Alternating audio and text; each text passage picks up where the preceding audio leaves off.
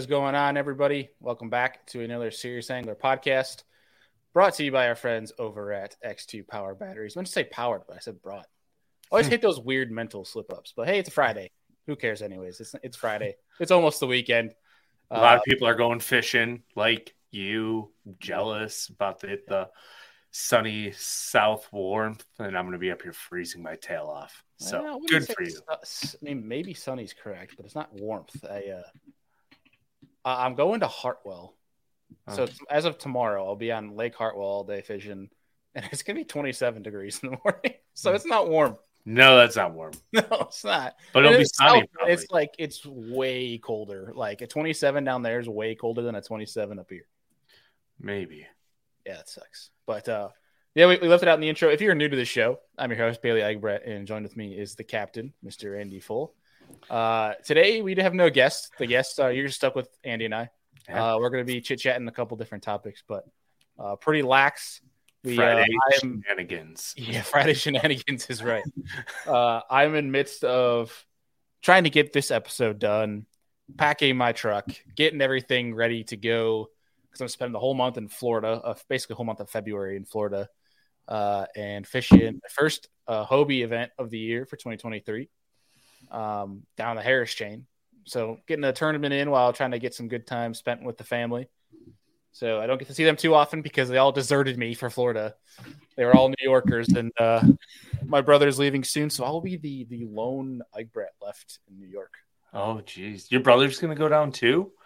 I don't think he's going down. He's talking about going west. He's talking about going to Utah. Interesting.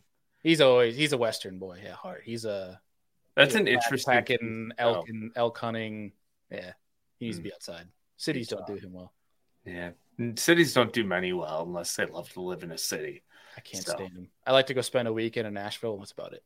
Yeah, I agree. I'm too close to the city now, and it drives me nuts with like the congestion and traffic. So thank goodness we're moving. Yeah, I'm jealous of you. We're not too close to the city of Buffalo, but we're close enough that it's like you still get like the remnant like traffic. Yeah. Of it, a traffic effect, because there's people obviously that drive in and work in the city and live outside of it, and it's just enough to be annoying to me. Where like I grew up out in the sticks and loved it because you never had to worry about traffic. You could walk home and never have to worry about anything going on. You could leave your door unlocked, that type of deal. It's not that kind of age anymore. Definitely not the place that we're living in. That's for sure. Right. It is what it is, to be honest. But it is what it is. It is what it is. No, like you're a little bit further displaced from the city than I am, but like you live in between like two of the busiest streets in Western New York, in Sheridan and Maine, and I am like 2 miles from North Buffalo. Like the other end of my street is pretty cruddy at times. There's shootings and stuff. Once you get police sirens every night, dude. Yeah. It's fun, so it's great. But there's always cops running up and down my street at like 11 o'clock. Like, what the? But it's a spirited city, though. I'll give it that. Yeah. Resilient. I mean, even the guys getting arrested are saying "Go Bills" as they get handcuffed in the cop car. Yeah, it's pretty funny how things go down in Buffalo. But, yeah. It's wild, man. Either way, I'm looking forward to getting a month away. Not looking forward to a month away from the fiance, although she had the opportunity to come down. But in her all fairness, she has probably the biggest test of her life coming up soon with her boards exam to be a PT. So she's going to take, and I quote, she goes, "I'm taking the week away from you so I can actually focus," because she needs to study. So she's using. You mean the month? Well, because technically she was going to come down because that's her spring break. She has one clinical left, and a week she's going to drive down with me to Florida. She was going to spend, we'd hang out in Florida. She was going to study down there a little bit, but get some sunshine. But she's like, I'm going to get distracted if I'm in Florida. I'm not actually going to study. So I said, all right. But now that means I get to drive 20 hours on my lonesome, and I get to stop and go fishing along the way, which, works out for me in favor. And good thing she doesn't listen to this. Yes. You hope. Yeah. You hope. I mean, she might secretly listen to it, which I'm screwed. You're done, buddy. You're done. Yeah, done for. All right. Either way, looking forward to it because, dude, Florida's weird, man. Like you hear about so many guys talk about it, where it's like you could do well there 1 year or one day, and then you just suck the rest. Like it sets up so different, and that's what I think is so intriguing about it. Is we could find a lake here in New York that you go graph the whole thing, and you spend some time on it. Typically, when you put that time in, that time is going to remain consistent for years on end. Where you could go and not fish that lake for 3 years, but then come back and fish a derb there, and you can win it if you've put enough time out there. Where I feel like Florida is one where it's ever changing, and I think that's what's kind of cool. It's rapidly changing because the grass is floating around the lake wherever the wind blows it. I'm sure there's some hard spot areas that remain good over the years, but it's just a whole different dynamic.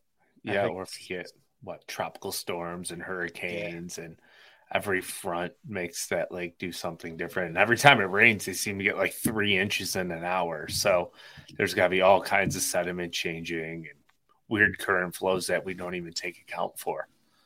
Well, yeah, because there's like no incline whatsoever. Yeah. So like any sort of rain, it's going up. It's flat. It's wild. And that's one thing that's kind of cool about it, though, is like you think a bass can't live in 6 inches of water, but it'll happen there. Mm-hmm. That's for sure.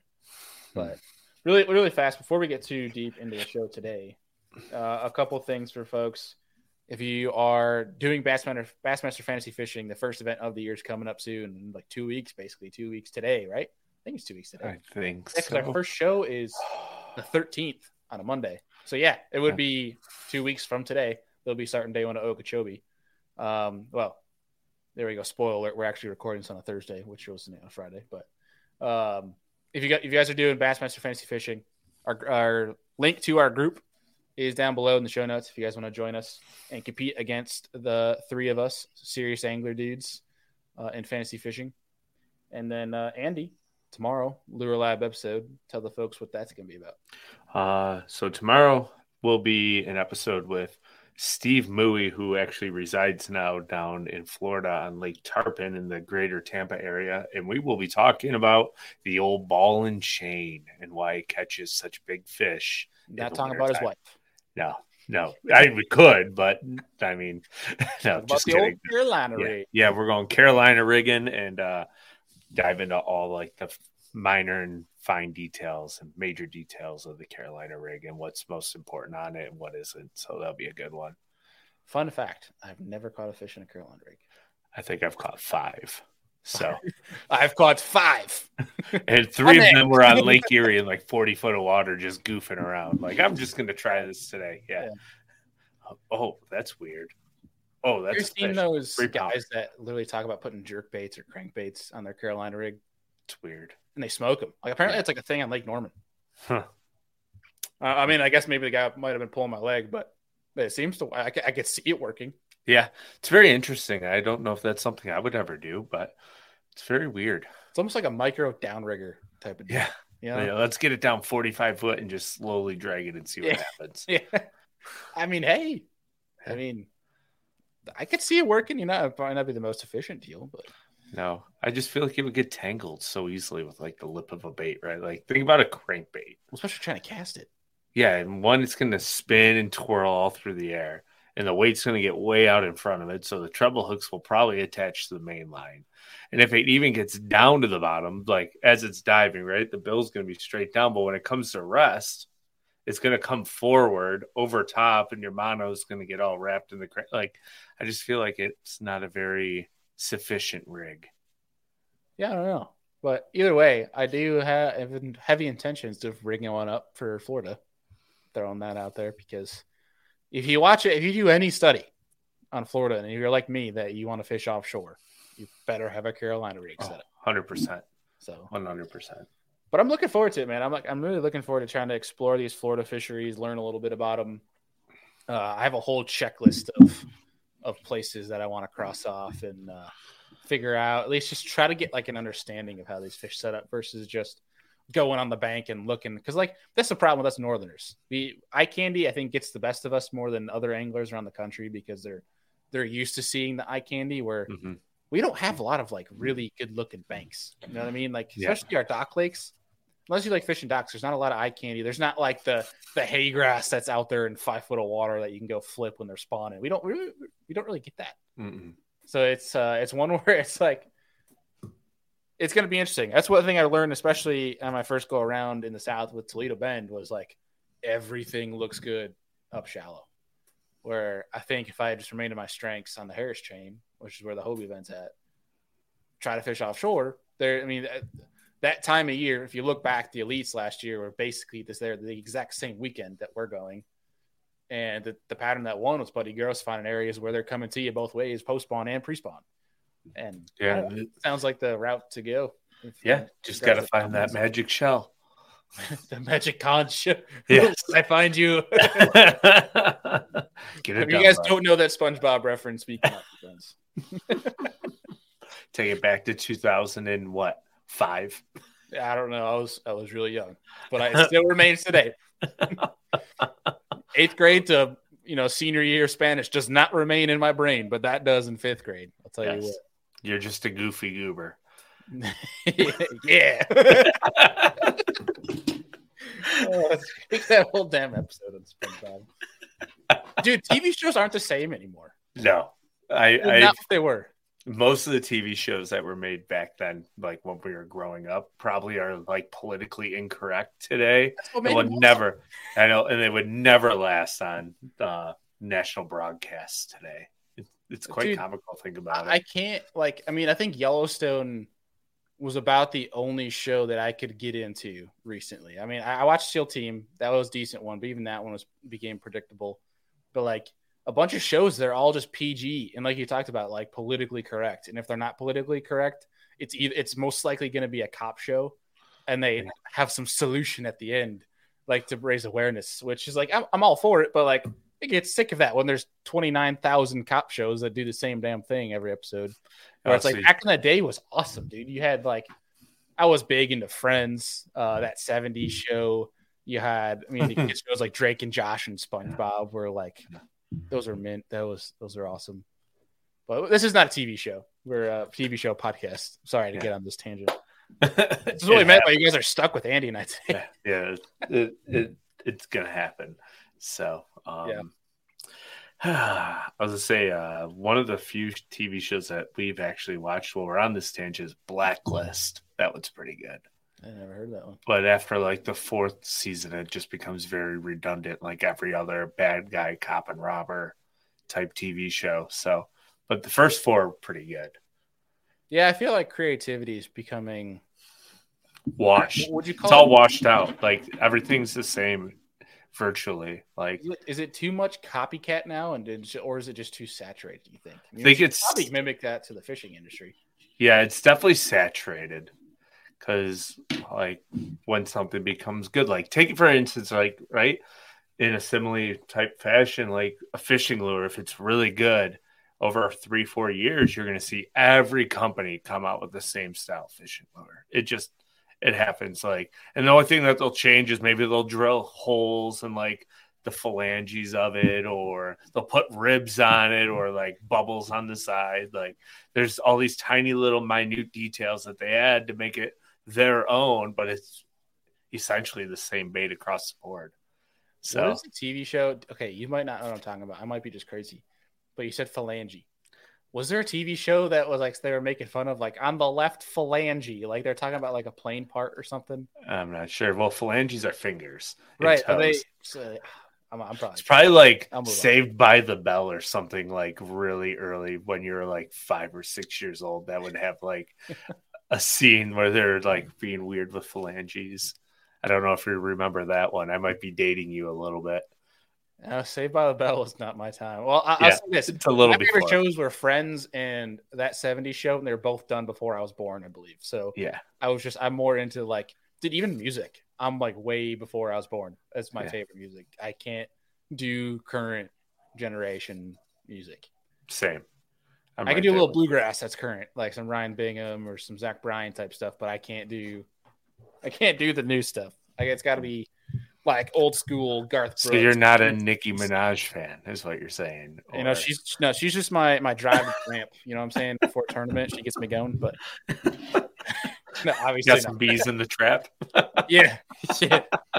No, none of that. No bees. You gosh.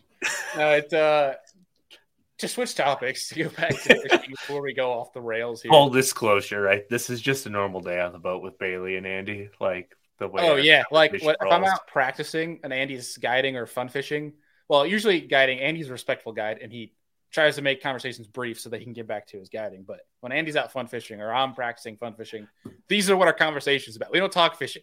No. Where it's like, hey Andy, I can't catch him for crap. And it's 2 seconds of that. And then we're talking about random BS. Even during tournaments, they're like, like it just helps you stay loose, keeps your mind clear. Yeah, we are referred to if we do fish team trails as those idiots. Yeah, we are those idiots when we come back usually with a bag. Yeah, if we can catch them, all right, usually. But yeah, we're definitely idiots. Like we I roll up to too the hard, we boat don't ramp.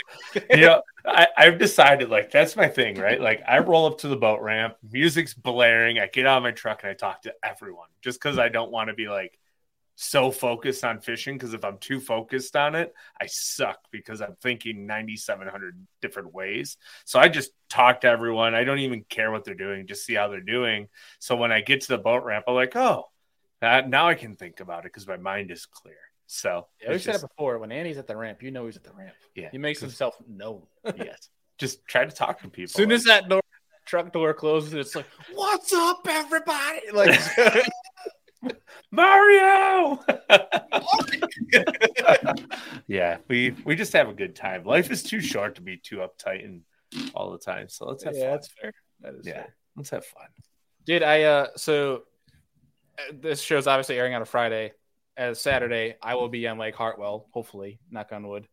And dude, I was so tempted to start I did text some people. Like I texted, I think Fouts, and I was like, "Is Hartwell is it worth my time to go down there? Like, is it going to be so cold that it's going to suck? Like when I go down just to try it out." But I was very tempted asking people where can I go catch some fish?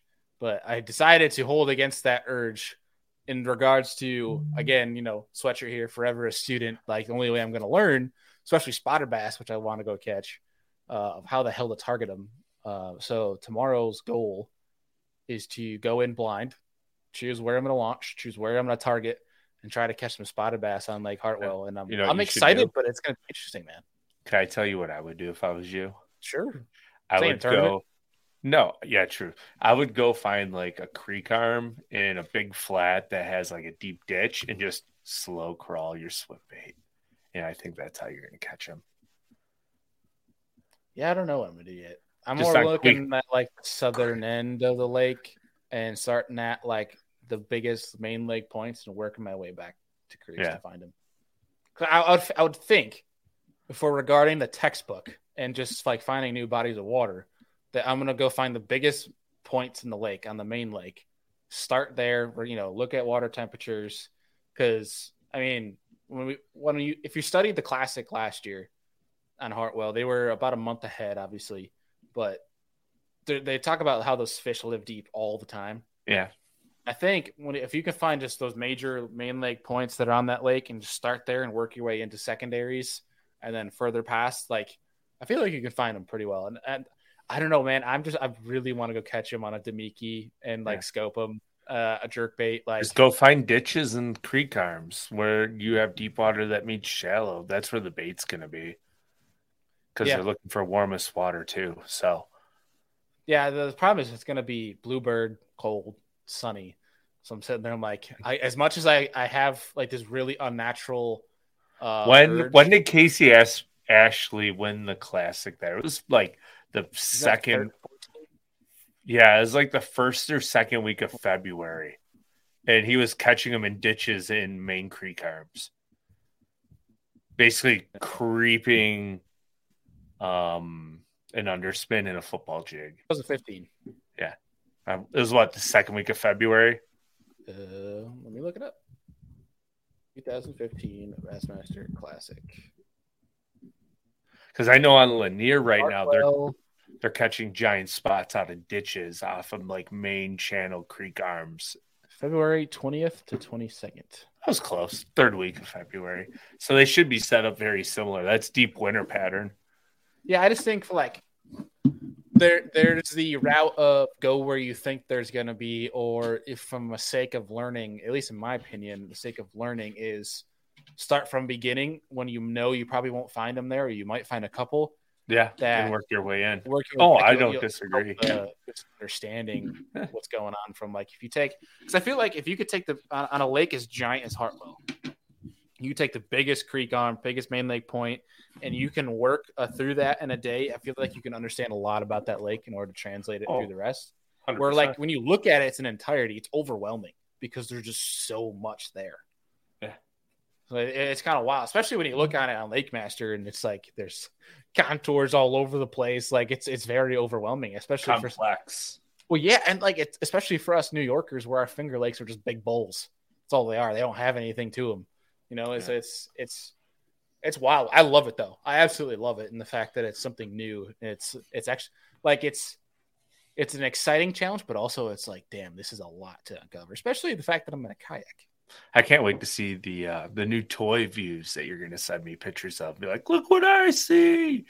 Yeah, I'll have the Aqua View, and I mean, I can announce it now. The contract signed, but I'm partnered with TH Marine for 2023, so they're going to be hooking me up with a Hydrowave, and we'll find out if that's the real deal or not. But I want to put out content on like seeing fish on forward-facing sonar, turning on the Hydrowave, and seeing how if they act or behave any different. Yeah, absolutely. If you scare them away or if they go a little crazy. Because we've had times, dude, where like, especially, I mean, you and I on the day on Erie, we had a big bag, but like it was a well-earned bag. Oh, we worked for them. Yeah. You could see them. We were around these bigger fish, but like they wouldn't eat. I wonder if you had a Hydrowave, if that would have changed anything. Like if you watch them staring at your bait and they won't do anything. Yeah. But I wonder I don't know. I don't know if the Hydrowave is legit or not. I've heard some people say it doesn't.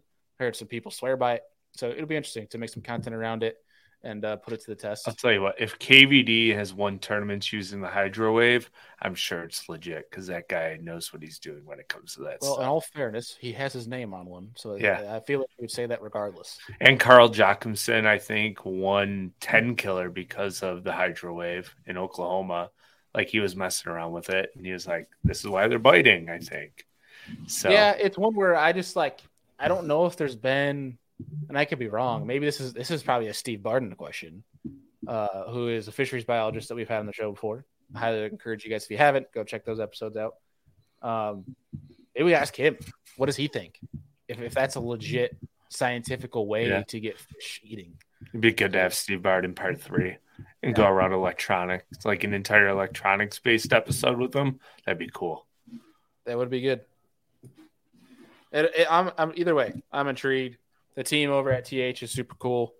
Excited for what's to come with them. But regardless, Hartwell spots. I'm coming for you tomorrow. Yeah, I hope you catch them. I hope so too. That would make a really cool video for the Be the Fish channel. Yeah, but it's from a kayak, so we'll see. It's gonna be it's a giant lake to break down from a kayak.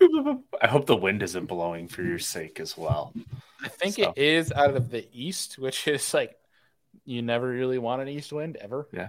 Do you have any like contingency backup lakes around there that you could go to that have spots in case Hartwell's blowing too hard? Or would you just get back in the truck and continue your drive to Florida? I'd probably just continue driving towards warmer weather because I'm gonna go hit a lake on Sunday. It's in Florida, like northern Florida, about 3 hours from the house, and go try to catch some fish. But I mean, it doesn't look like a strong wind. Like I'm pulling it up right now. It's one where I can go reside on the eastern end of the lake, and I think I'll be perfectly fine. Like I'll be in the wind, which you probably want, especially if I'm trying to get on a jerkbait bite. So I don't know. It's all just hearsay at this point. I gotta actually do something. But I was originally looking at Lake Murray instead of Hartwell because it's literally right on my route down. But I learned that there's a 200+ boat tournament on Saturday, so I'm like, maybe I won't do Murray. So, jeez. Yeah. I mean, I could, but for my morals, I'm like, 200 boat tournament. That's decent money. That's on the line. I'm not gonna go get in the way of people. So, yeah, I don't know. I'm just gonna go to Hartwell. I'm sure there's gonna be a tournament at Hartwell, but it's a giant freaking lake. So, either way. I'll figure out some place to go fish. Either way, we're putting the kayak in the water. We're filming a video. Hopefully we catch some bass. I've not caught a bass in 2023 yet. So me either. I've been catching steelhead. Yeah. So. I don't know. I still can't get myself to do that. You'll come one of these days. Maybe when you get home. No, the wind changed on Saturday. Is now it's at west? West. It's 0. It's not anywhere. Oh, That'll make nice. things interesting. Yes. Actually, like in the wintertime, though, I honestly don't mind slick common sun because it makes those fish just sit there and soak in it. You can kind of see where they are and what they're doing. Damiki, A wacky rig, Neko rig. Like you can get them to eat still. And a lot of times, like, especially if you get a calm, clear day, if they got any precipitation, you can find a ditch that's slightly off color. You can probably go catch them on a crankbait. That is one thing I'll have rigged up. I'll have a fritz side rigged up for any riprap. Especially a red one. I do want to skip some. Like the one time in my life, I actually want to go skip some docks. Because they're always on docks on that. They're always on docks. And if it's sunny and calm as can be, they'll be under docks. That's what I'm playing. So hopefully, we'll see. I have no idea what water temps are going to be. Actually, I could probably look it up, and there's probably some sort of resource online that'll have Lake Hartwell water temps, I would think. But either way, it should be fun. But after that, we're making our way to Florida, and we're going fishing. And I'm honestly intrigued to learn a couple techniques, Andy, for Florida. In regards to one Carolina rig, which I mentioned earlier. All in shade. Looking forward to catch some fish on a prop bait, which, I mean, I might let a cat out of the bag, but I love throwing a prop bait up here in New York, but no one else does it. But what are the techniques that are attributed heavily to Florida are techniques that you want to learn? I'm intrigued. Me personally, that one is tough because I feel like the way I fish up here would fish well in Florida. Like I love fishing like a light bullet weight Texas rig Senko. I like throwing a cutter worm, which is a lot of fun, which both work great in Florida. Definitely didn't want to derb on that. Definitely did not. Definitely did not probably catch 100 to 200 bass on that this summer. Not at all. I honestly think I caught like most of my largemouth this year on that. Definitely not at Omnia Fishing. No, definitely not. No, yeah, there's code. Definitely don't throw a gambler burner worm as well. They all stink. But honestly, like I think what I would want to do when I went down there is learn how to rip like the grass with like a gold trap, because you don't catch a lot of fish up here on gold traps. It's a lot of times it's like red or like sometimes some kind of like sexy shad or shad colored. I think it'd be fun, Kitty. It'd be fun to catch them on a gold trap and catch a giant. Speak. He's intrigued by the mic. That's what he gets. If you're on YouTube, yes, I am holding my cat. He keeps trying to jump into my lap. Yeah. Yes. What else would be fun? Yeah, like a devil horse like prop bait would be really cool. But I'm trying to think, like I feel like Florida fish is relatively simple. It's just very complex on how the fish set up. Chatterbait Central. Yeah. Which is weird, like you don't see people catching them all the time on frogs, which it's like it looks like Frog Central. Yeah. But you talk to a lot of Florida guys, they don't really throw the frog. They throw. Well, I'll tell you one thing that's probably more Florida-y is like straight braid with like a Big Easy, Gambler Big Easy. Yep. What do you want?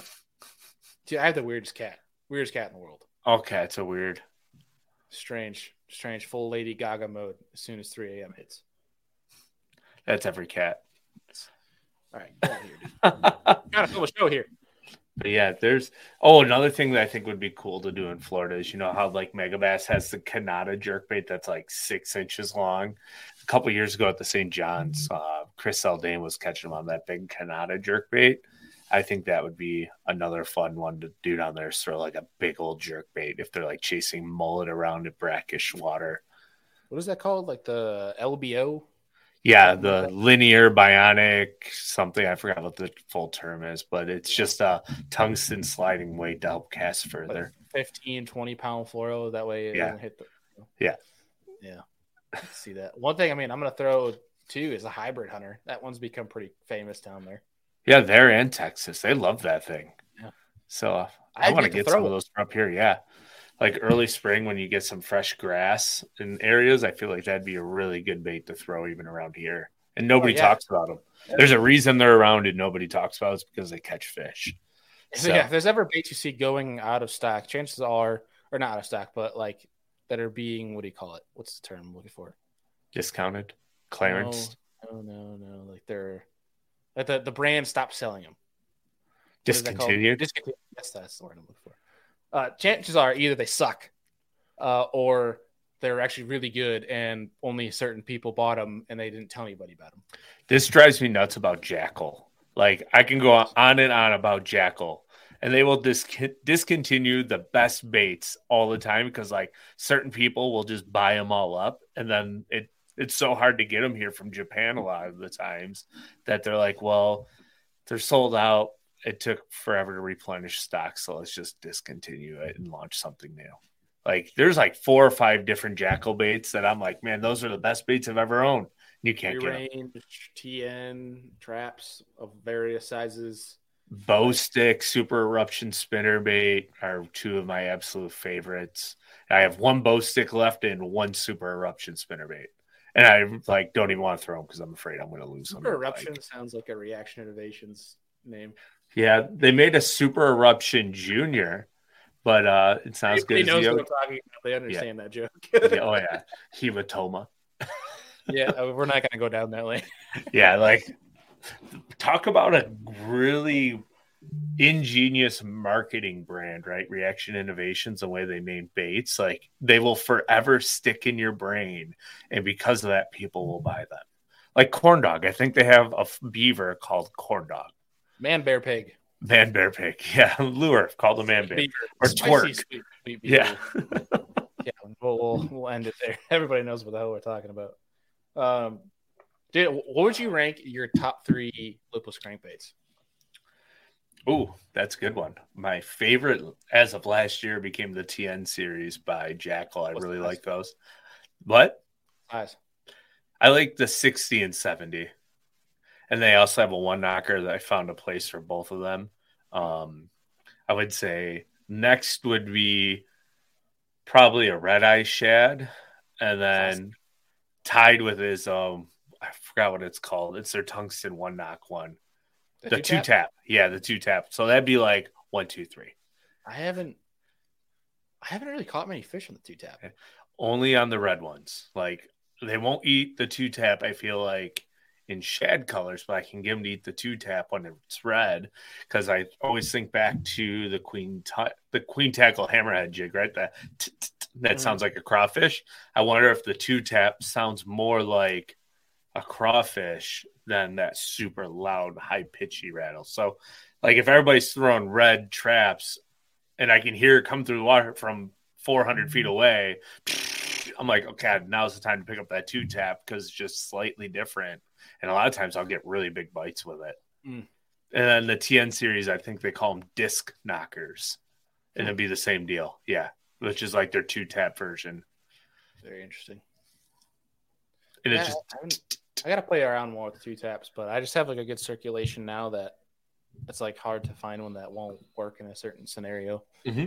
But I'd rank mine as the Spro Aruka shad first. That thing's so loud. I love that thing for various reasons, either straight reeling it, creeping it. You could even rip it. But I one that I like ripping it more, which would be my second one, would be a Lucky Craft, an LV500, although they're expensive as hell. Mm-hmm. That one from a yo-yo standpoint is probably one of the best. And then lastly, obviously you can't go wrong with a Strike King Red Eye Shad. No. Caught way too many damn fish on that thing, especially up here. Like a chartreuse perch is probably one of my favorite colors. Definitely didn't buy 30 of them on Omnia Fishing and the golden shiner or the golden sexy shad color. I can't remember the damn name of it for Florida. You can't go down to Florida without a golden trap. No. Yeah, it just seems very classic. Gotta have it type of deal. Okay, I throw an honorable mention in that I forgot about that I have a bunch in my box. Yozuri Rattling Vibes. Oh, dude, those are so freaking Cole Sands smokes them on that thing. Yeah. Those, I mean, there used to be in like 2009, 2010, my buddy Ian showed me the Rattling Vibes. They used to make this translucent ghost minnow color that was absolutely incredible. And the one time I fished Oneida Lake, I actually caught them on that in the summertime, but they discontinued it and then came out the new ghost minnow color, and it's just not as good. I'll tell you what, Cole Sands catches some damn giants on that thing at Chickamauga. Yeah. Oh, I know. It just has a little bit different rattling sound than the rest of the traps on the market. It's a good bait. Do you think Yozuri is like one of the most underrated freshwater bait brands? Yes. I think so too. All their stuff is good. Like, their crankbaits are phenomenal. Like, not too expensive. They have great action. They're tuned fantastically right out of the package. Like, I've never thrown a Yozuri bait and be like, oh, this thing won't catch fish. I remember when they used to have like the old crystal minnow jerk baits that you just slow reel. I used to catch giant bass on them all the time when I was younger, just fishing from the bank. So I haven't thrown a Yozuri jerk bait, so I'll say that. But like a lot of the summer cranking I've done on lakes around us, I've thrown Yozuris and smoked them. Yeah, they eat them. I mean, very underappreciated and underrated. Yeah. I think it's one where you see some guys though that are sneaky, and but they truly use them, like a Burge or a Spencer Sheffield or a Cole Sands. Like, they have some damn hammers, and like they're not lying when they say they catch them on it. It's kind of wild, but is Brandon Cobb a Yozuri guy too? I feel like he is. No, he's Greenfish. No, I think he's Yozuri. I know he's Greenfish too, so that's why they also make balsa crankbaits. Oh, do they? I had no idea. When I think of Greenfish, I think of jigs and buzzbaits. They make dang good. I'm pretty sure he's Yozuri. Yeah, I think he is. He's Yozuri. I think it was his title last year. Yeah, I think it's Cobb, and then what's the other one? Is it Brandon Card? Maybe is he Yozuri guy too on the Elite Series? I can't remember. There's too many. Come on, man. Not too many. There's too many anglers to try to remember. Yeah, but if you take the 4 series into consideration, there's what 3, 4. Well, like if you think about what talking amateurs. Well, yeah, I was considering MPFL and then the BBT qualifier series that used to be the Tackle Warehouse Pro Circuit, BBT in the Elite Series. There's over 400 anglers between the 4 tours that you have to remember everyone's name for these things. So, like, there's a lot of people. I give like a John Cox so much credit for fishing so many damn tournaments. Because wasn't he like 3 years ago fishing the Open? Or not the Opens. He was fishing the Elites. BBT and Tackle Warehouse. Yeah. Wild. He had like, I think he said at one point they had like 3 different boats around the country that he would just like fly in, drive that one boat or something ridiculous. I'm sure. Yeah. Wild stuff. Talking about pro leagues, so this is like a topic for conversation every fall when they announce their schedules of like, are they going to go west? What's lakes are they going to go to? What time of the year are they going to go to? For the most part, I mean, it's cool when we see, I'll be honest, I love watching them on Lake Fork, but Lake Fork every single year, the same time gets old, regardless of format. But it's cool when you see like a Lake Murray show up, which they don't normally go to, or like for the BPT where they go to Caney, or is it Bussy Break in Caney Creek or Caney?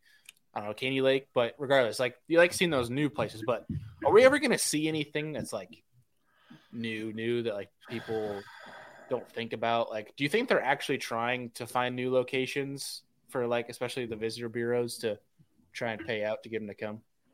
I think yes, because you do see every year, like look at Fort Loudon in Knoxville, right? Like that was never a major tournament venue. Now you have 2 classics there and a regular season event in like 3 and 4 years or whatever it is. So I think they really, truly are trying, but it almost seems like they get like regionalized, right? Like Bass always goes to Florida to start the year. And it always seems like the BPT and Tackle Warehouse Pro Circuit starts in Texas. This year, BPT's in Florida, but like it always seemed like the FLW side started in Texas, and then the Elite Series would start in Florida or somewhere in the Southeast. What I wouldn't mind is like, let's get rid of Florida, but like, let's throw an early February event on like a Gunnersville or somewhere like a Seminole or a Coosa River Lake, to where it's not going to be frozen for them, but it's a little bit different. And then as it gets more towards the pre-spawn, maybe move to a Florida event in like May. Like, I think they could do some differentiating in the Southeast in the beginning of the schedule. And I think there are plenty of lakes in the North Like the Northeast, particularly New York. Like there's a lake in New Hampshire, I think would be really cool to see an elite event on that's big enough. Lake Winnipesaukee. There's a lot of lakes in Michigan. That upper Midwest, like that could probably hold a major level tournament. It just comes down to money. Like, I think Minnetonka would be big enough to hold 100 boat elite event. Yeah, they have 100 boat local events. Yeah. It's more like, but like, I mean, if you really break it down, I agree. It definitely comes to money. But like, if you think about it, the numbers that a classic has, 50 boats, 55 roughly. Yeah, they should be trying to put these wherever the hell you want. Like, yeah, I think them having the classic so early in the year actually limits what they're able to do. I personally wouldn't mind. Like every other sports program has the classic at the end of the year, right? Like, why not start these pro level events at the early, like second, third week of January, end the season in July or August, and have the classic at the end of August or beginning of September. And you could literally put it anywhere you freaking want in the United States for any major fishing sports tournament organization. You could have that classic anywhere. Like one of the coolest ones I think they ever did was the Three Rivers in Pittsburgh, Pennsylvania. Like they only weighed 15 pounds for 3 days and won, but like it was different. It had a major draw of people, like, and because you only have 55 boats, you could fish way different lakes and have an awesome time. Like an Oneida Lake Classic at the end of August would be wild, and they could go to Syracuse and weigh in. It's a plenty big enough metroplex to accommodate a tournament of that size. Yeah, it's New York State Fair. Yeah, I mean, put it on Cayuga, and you'll see me buy a boat and go in the opens. Right. Or like to get there, but or like Burton Mullet Lakes in northern Michigan. And the only issue with that is that it's not close enough to a major metropolitan area. But I mean, that's the other too, right? Is you got to have a place where you can host an expo. Yeah, because the biggest thing about a classic is the draw of people. Yeah, and then you need hotel space. That's why a lot of northern cities that even have domes on them will never get a Super Bowl like Detroit, because they don't have the hotel accommodations to house thousands upon thousands of people who are traveling there. So there's a lot of economical reasons why we are limited to where they are limited to. Mm-hmm. I do understand why they have it in March, because if you do it as one of the first events of the year, people are excited. People are into it. Whereas like if you have it in June or something like that, I'm not going to say everyone's tapped out, but like people are busy. They have summer sports schedules where like March is kind of a slow time of year for a lot of people. I mean, it definitely makes sense to put it there. Just from like a fan standpoint, I hate waiting 6 months from the conclusion of a season to have it take off the next year, because the guy who's probably going to win that classic usually is on a heavy momentum train at the start of the new year going into it if they've qualified. Like the guy who was the best angler from the season before, his momentum could be completely off. He could be having the worst start of a season of his life, and he has no shot at winning the classic because he's mentally derailed already at that point because he's off to a terrible start. Yeah, I think you could argue that back and forth. Oh, yeah. I think, though, like a BPT, they're in a position where the fact that they don't put any or libel any fish, they could come up to New York. I mean, I think the event this year in New York is the week before it even starts or season opens, where I think they need to flex that, dude. Like, you need to go to some locations that aren't able to have tournaments that time of year, but you are able to. Yeah. If the regulations allow them to do it, like, by all means. The only thing, they had to have gotten clearance from New York State in order to do that, because technically the rule is catch and release immediately, even though if you catch it on artificial only, we have because tournaments in New York all the time that are, I know, play them and take a video and let them go, which is for them. There's no catch change in release. format. Yeah. So, but I mean, I'm just stating like the general formality of the rule, right? Like the general formality of the rule in New York State is catch and release promptly, because it's artificial only. So you're supposed to catch it and release it. You're not even supposed to take photos of it, but we all break that law. Like it's just catch and. You're not allowed to take photos of them? You're not supposed to. Bro. I do not believe. Do you see this right now? Yeah. Kitty, I see his tail. Oh, Yeah, so like, and that's the formality of the rule. It's a catch and release rule, and underneath like a lot of like catch and release rules, it's immediately release the fish upon catching. well, they can screw off. They can Yeah. wait for me to point my fish at a GoPro. It's something that they can't really enforce because you're releasing the fish, but I'm pretty sure that's the formality of the rule. Interesting. Well, I think regardless, they're smart if they went up to like, especially New York. I think if they went there a month earlier, you would really show out. Like, oh my gosh, KVD season in New York would be shown, and people would only want to come here from like May through June because it can be just downright ridiculous. Stupid. Yeah.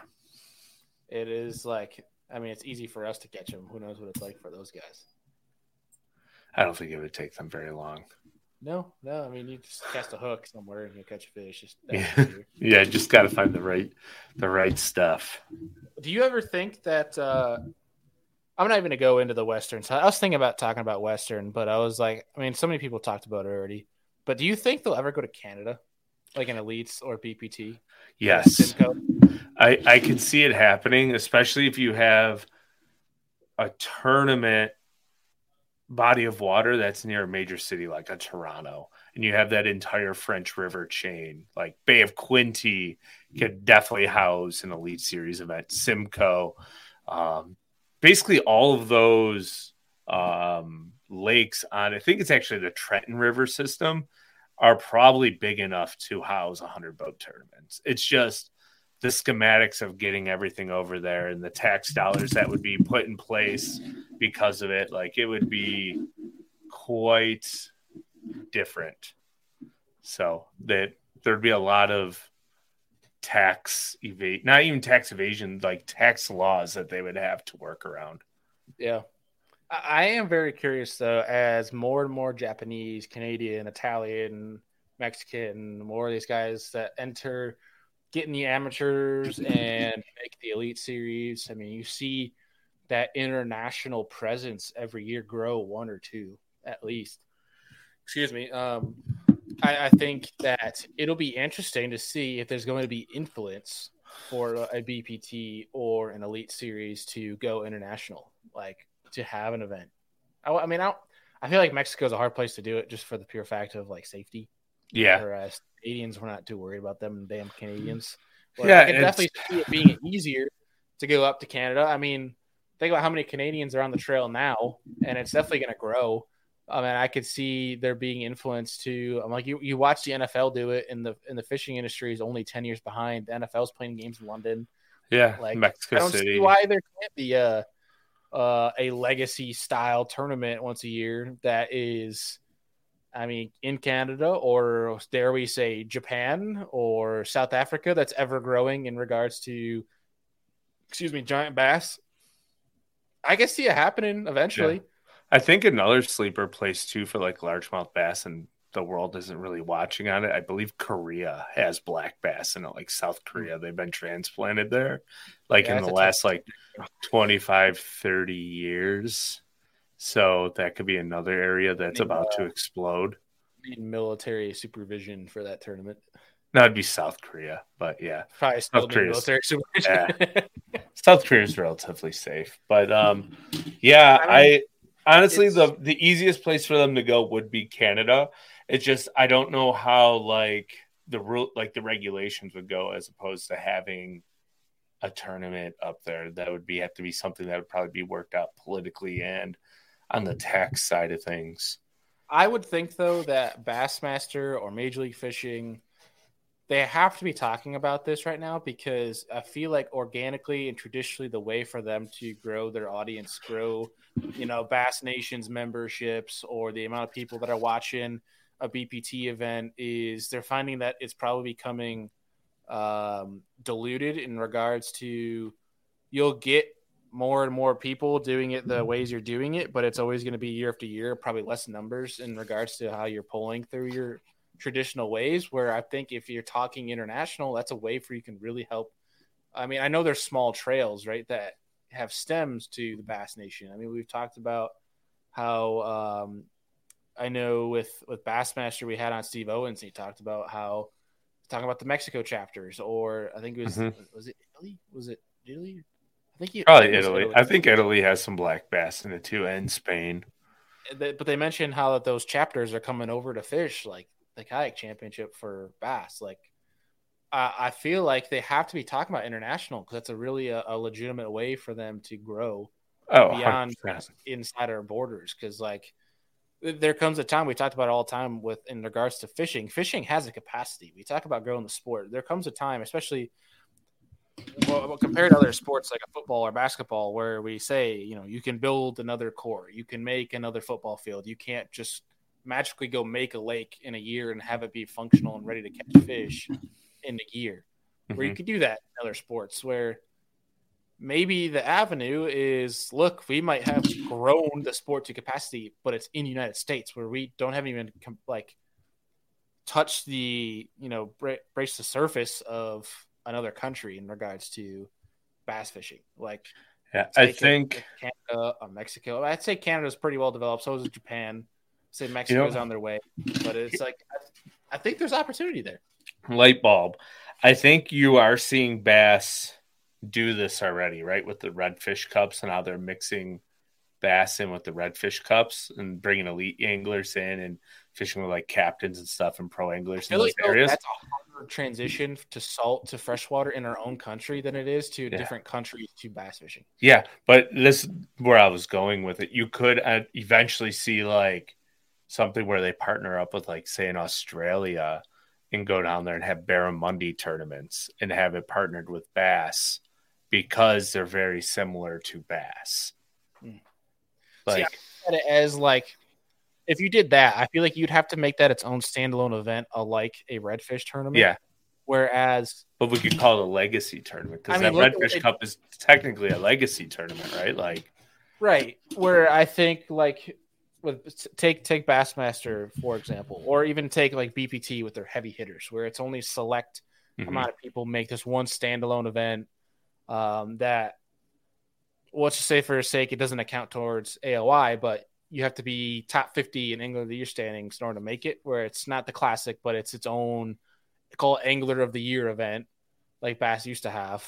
But you go to Japan and you fish it in Japan. Like I feel like that could be something that's pretty wild to do, and you don't have to worry about 100 anglers. then maybe you have 15 or 20 or 25 go over, and then you just have Yeah. to figure out boats for them. But it's its own event, Use- dude, and they keep doing their coverage over there. And like, how many people do you think would watch that? Like, Yeah, it'd be cool. well, you imagine a Matt Robertson in Japan. Could he even get there? That is the question. Like, would they? Well, allow I'm him out sure of the Bass country? obviously would Pull some strings, and that could be also another issue that they look at too, right? They go to Canada. I'm not saying anybody in these professional fishing leagues are villains, or we don't truly know like what their history is. We know Wes Logan's a villain. Yeah, but there could be like legal issues, like if you have a DWI in the United States, you can't cross the border into Canada. I Like, didn't even think about that. yeah, like you have all of those issues that you have to work through as well in order to hold a tournament over there. Like, you can buy a Canadian fishing license and go across and fish in Canadian water if you had a DWI, but I do not believe you can traverse through Canada for at least 10 years after having one. And then I also think you have to get like, you almost have to go through an entire legal system to be allowed over there sooner. Like, there's a lot of weird things. Like, it doesn't make sense to me though, because you have all kinds of pro athletes, like baseball athletes. That have, I was literally just gonna ask, and I didn't mean to be offensive by it, but I'm like, then how the hell do they get the NFL and all these other sports across? Yeah, well, that's why you don't have many NFL games in Canada, right? Like, well, they have them in London. Yeah, but that's different. You can get on a plane and fly to London. Like, Canada, you cannot legally drive into the country or enter the country. If you're, I know from New York, if you've had a DWI in like the last 10 years, it's a weird law that they have. You probably could do it in Wisconsin. They're born drinking at the age of 8. Minnesota, Wisconsin, North I Dakota. don't think DUI exists in Wisconsin. I think that's just called normal driving. Normal. And I say that because I'm poking friends at whom I work with, a lot of gunpowders from Wisconsin. Yeah. And they talk about like there's a legitimate deal in Wisconsin. Like if you're under the age, like I think it's like I don't know if it's 13. I might be way wrong on that, so I apologize if I'm incorrect. But it's like a younger age, below 21, maybe it's 16, where it's like if you're with your dad or your mom, that you can drink in a bar. For New York, you'd be like shot on sight. Yeah, wild. Yeah, the Midwest is different territory, man. Yeah, it is. Bunch of cheese heads. They eat cheese and drink beer. Eat cheese and drink beer. Perfect gut bombing like happening going on over there. Yeah, we'll leave them to that. I would though, dude. I would love to take a month or 2 months and like this, either like late spring or summer, and go fish one new lake a day in Minnesota. I want to go to Michigan. Like, if I can get enough guide trips in May and June, and if the wife will let me, I'd like to go to Michigan for a week in July or August. Can we go through Canada now? Like, can we go? We can. Yeah, it would take 7 hours to get to Lake Michigan, like northern Lake Michigan, where Superior and Huron all connect. It's about 7 hours from my house. Well, if you want to go to St. Clair, it's 3.5 through Canada. Otherwise, it's 9 through the States. Yeah. I mean, like, thank God we could do that. Yeah, like I've really have been contemplating going over to Michigan and fishing for like a week in July if the wife will let me. If I can swing it with everything that's going on. Yeah, I hear that. So a discussion for another day. Yes. All right. So sorry, go on. No, you're good. All right. I was gonna say we have two more questions. Sure. Let's wrap up the show. Yeah, sounds good. Okay. We've asked other people this, but I'm actually curious what you would have done. Say you're back when you're like 12 years old, in the exact like stage of your life where every day you have no idea what the hell you want to do for your career with your life. Where we always have those dreams of what we want to do as a kid, but like you never know. So like, what was your dream career occupation as a kid? Your dream one, and then like your backup career if you weren't guiding. That's a great question. Growing up, my childhood dream occupation was an air traffic controller. What? But, yeah. I thought you were afraid of planes. I am, but I wanted to be an air traffic controller. So you're like, I hate being up there, so screw you guys. Then I did a lot of research into it when I was like 13 or 14. And they're like, one, you have to be like one of the smartest people on earth. And you also have to have like an extremely high stress load. Because it's like the number one job for people who commit suicide in the world. And I'm like, yeah, that's not for me. Then my second dream occupation was to be a meteorologist. And I did a lot more research into that. And it was like, yeah, if you go to meteorology school, your chance of getting a job is like 8% or 9%. And I was like, well, I'm not going to go to school and waste my money to be a meteorologist for a chance to make $100,000 and be wrong all the time. So then I feel like these days, though, you go to school and you're like, yeah, this is the forecast and it's accurate. And you learn that in college. But then they go to hire you and you're like, you gave us an accurate forecast. We can't hire you. It needs to be right. Yeah. Yeah. Like dream fantasy job would be like a storm chaser, like a Reed Timmer. Like, I think that would have been really fun, but I'm absolutely terrified of tornadoes. So like scratch that right off the board as well. But like, you're fine. Just go in those tank deals. Yeah. They're too heavy to pick you up. There's no place like home. Tap my heels together. There's no place like home. Yeah, that's right. You and red heels. Yeah, like that's going down the wild side with me. I really thought it would always be cool to like chase storms around and be a meteorologist. Yeah, I can see that. I can definitely see that in you. Yeah, I love weather. So how about you? If you could change it all up, what would you be doing rather than what you're doing? If you asked me at 12, I was gonna play in the NHL. I thought you were going to say Ricky Bobby and be a NASCAR driver. Ricky Bobby. I come here to beat you. Yeah. Honestly, until I was like 15, I always thought I was going to go to the NHL until my dad gave me a wake-up call. He said, you suck. He's like, dude, you're a third line in Rochester. He's like, you're not going anywhere. Like, hey, fair, Dad, fair. And then I wanted to be an athletic director until I realized an athletic director, your life sucks because you're so busy and you don't really do much with sports, just the boring side of the business side of sports. And you have to deal with all the crap that comes back. So I was like, screw that. I never really had like a calling after that, so like thank God I found fishing. I mean, I always had fishing at the time, but I never realized that you could actually work and make fishing a living. Mm-hmm. Until Not the I was most like 13 or 14. I was like, oh, it's pretty cool, and I never really factored it in because I was still in like I think I'm going to be a pro athlete stage. And not the most profitable profession that we could have chosen, but it's definitely fun. No, I never really chased money. Yeah, honestly, as long as I enjoy what the hell I'm doing, I can stay afloat. Like it's good enough for me.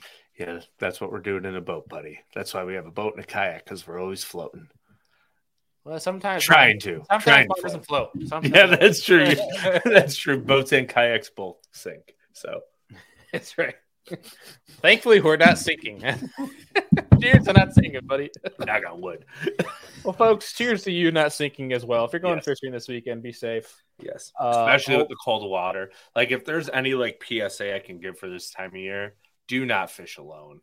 Mm-hmm. Like, always have somebody around. Especially, don't be like me, going to Hartwell alone on a kayak. Yeah, be careful. That'll be all right. Dude, you should have went to Lanier.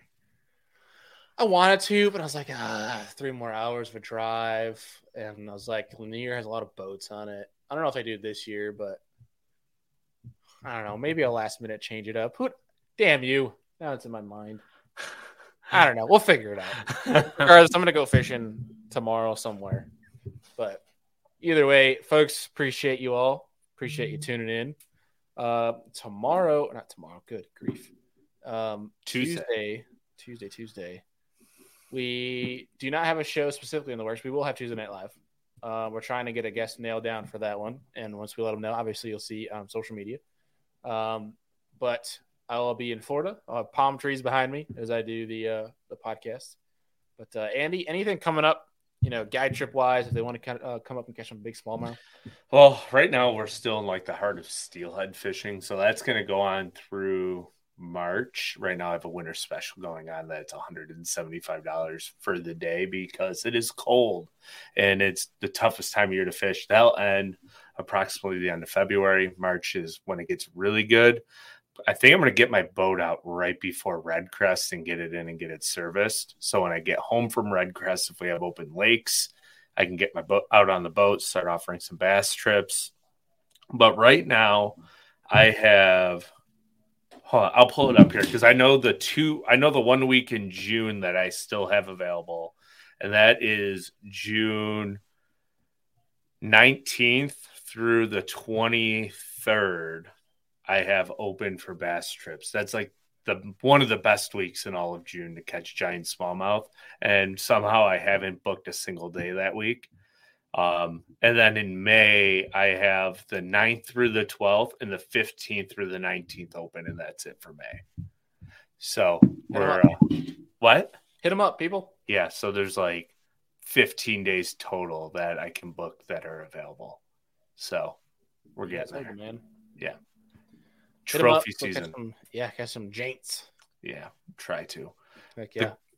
Try to get some more 6-pounders in the boat. Not the easiest thing to do because there's so many fish in Lake Erie, but like our average fish in that time of year is like 4.5 pounds. It's fun. You're gonna have a 7 this year. I'm calling it. I hope so. I tried like heck to get one last year, and I think the 2 opportunities I had, we lost both of them. I was one, and then a client an avid listener on the podcast lost one of the biggest smallmouth I've ever seen in my life in July. Come off big post spawner. Yeah.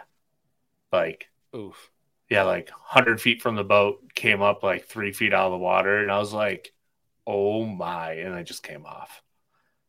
Like, yeah, it was pitch black, like super dark. You could tell it was living on a boulder and super clear water. It was wild. It was Ryan Dahl.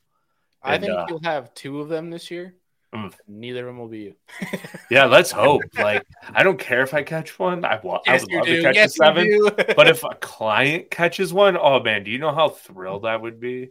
Like, I got what I catch last year. I had a 6.89 and a 6.86 were the 2 biggest smallmouth I caught last year. So I was close. And one was pre-spawn and the other one was post. The bigger one was post. It's almost an 8-pound pre-spawner. Yeah, it would have been probably 7.5. It was massive. Almost 23.5-inch fish. Shoo!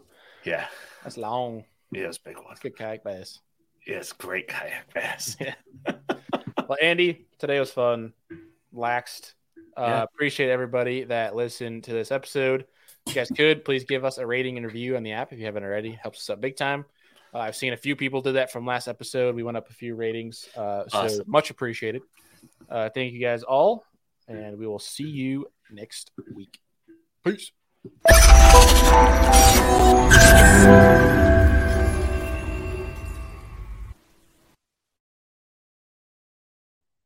Well, that was an awesome show. Hope you guys enjoyed it.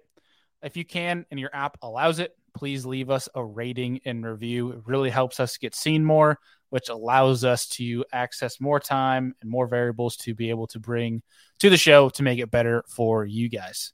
So hope you enjoyed it. And if you did and you liked some of the things we talked about in this episode and want to check out our show partners, all of that is in every single show description. You can click down there. It's got all of our discount codes, all of our links to our show partners, where you guys can go and support the people that support this show and help us make this show happen. And of course, this show does not happen without you guys. You guys know we appreciate you. You're the Searsanger fam. You're the reason we're here. Appreciate y'all, and we'll see y'all on the next one.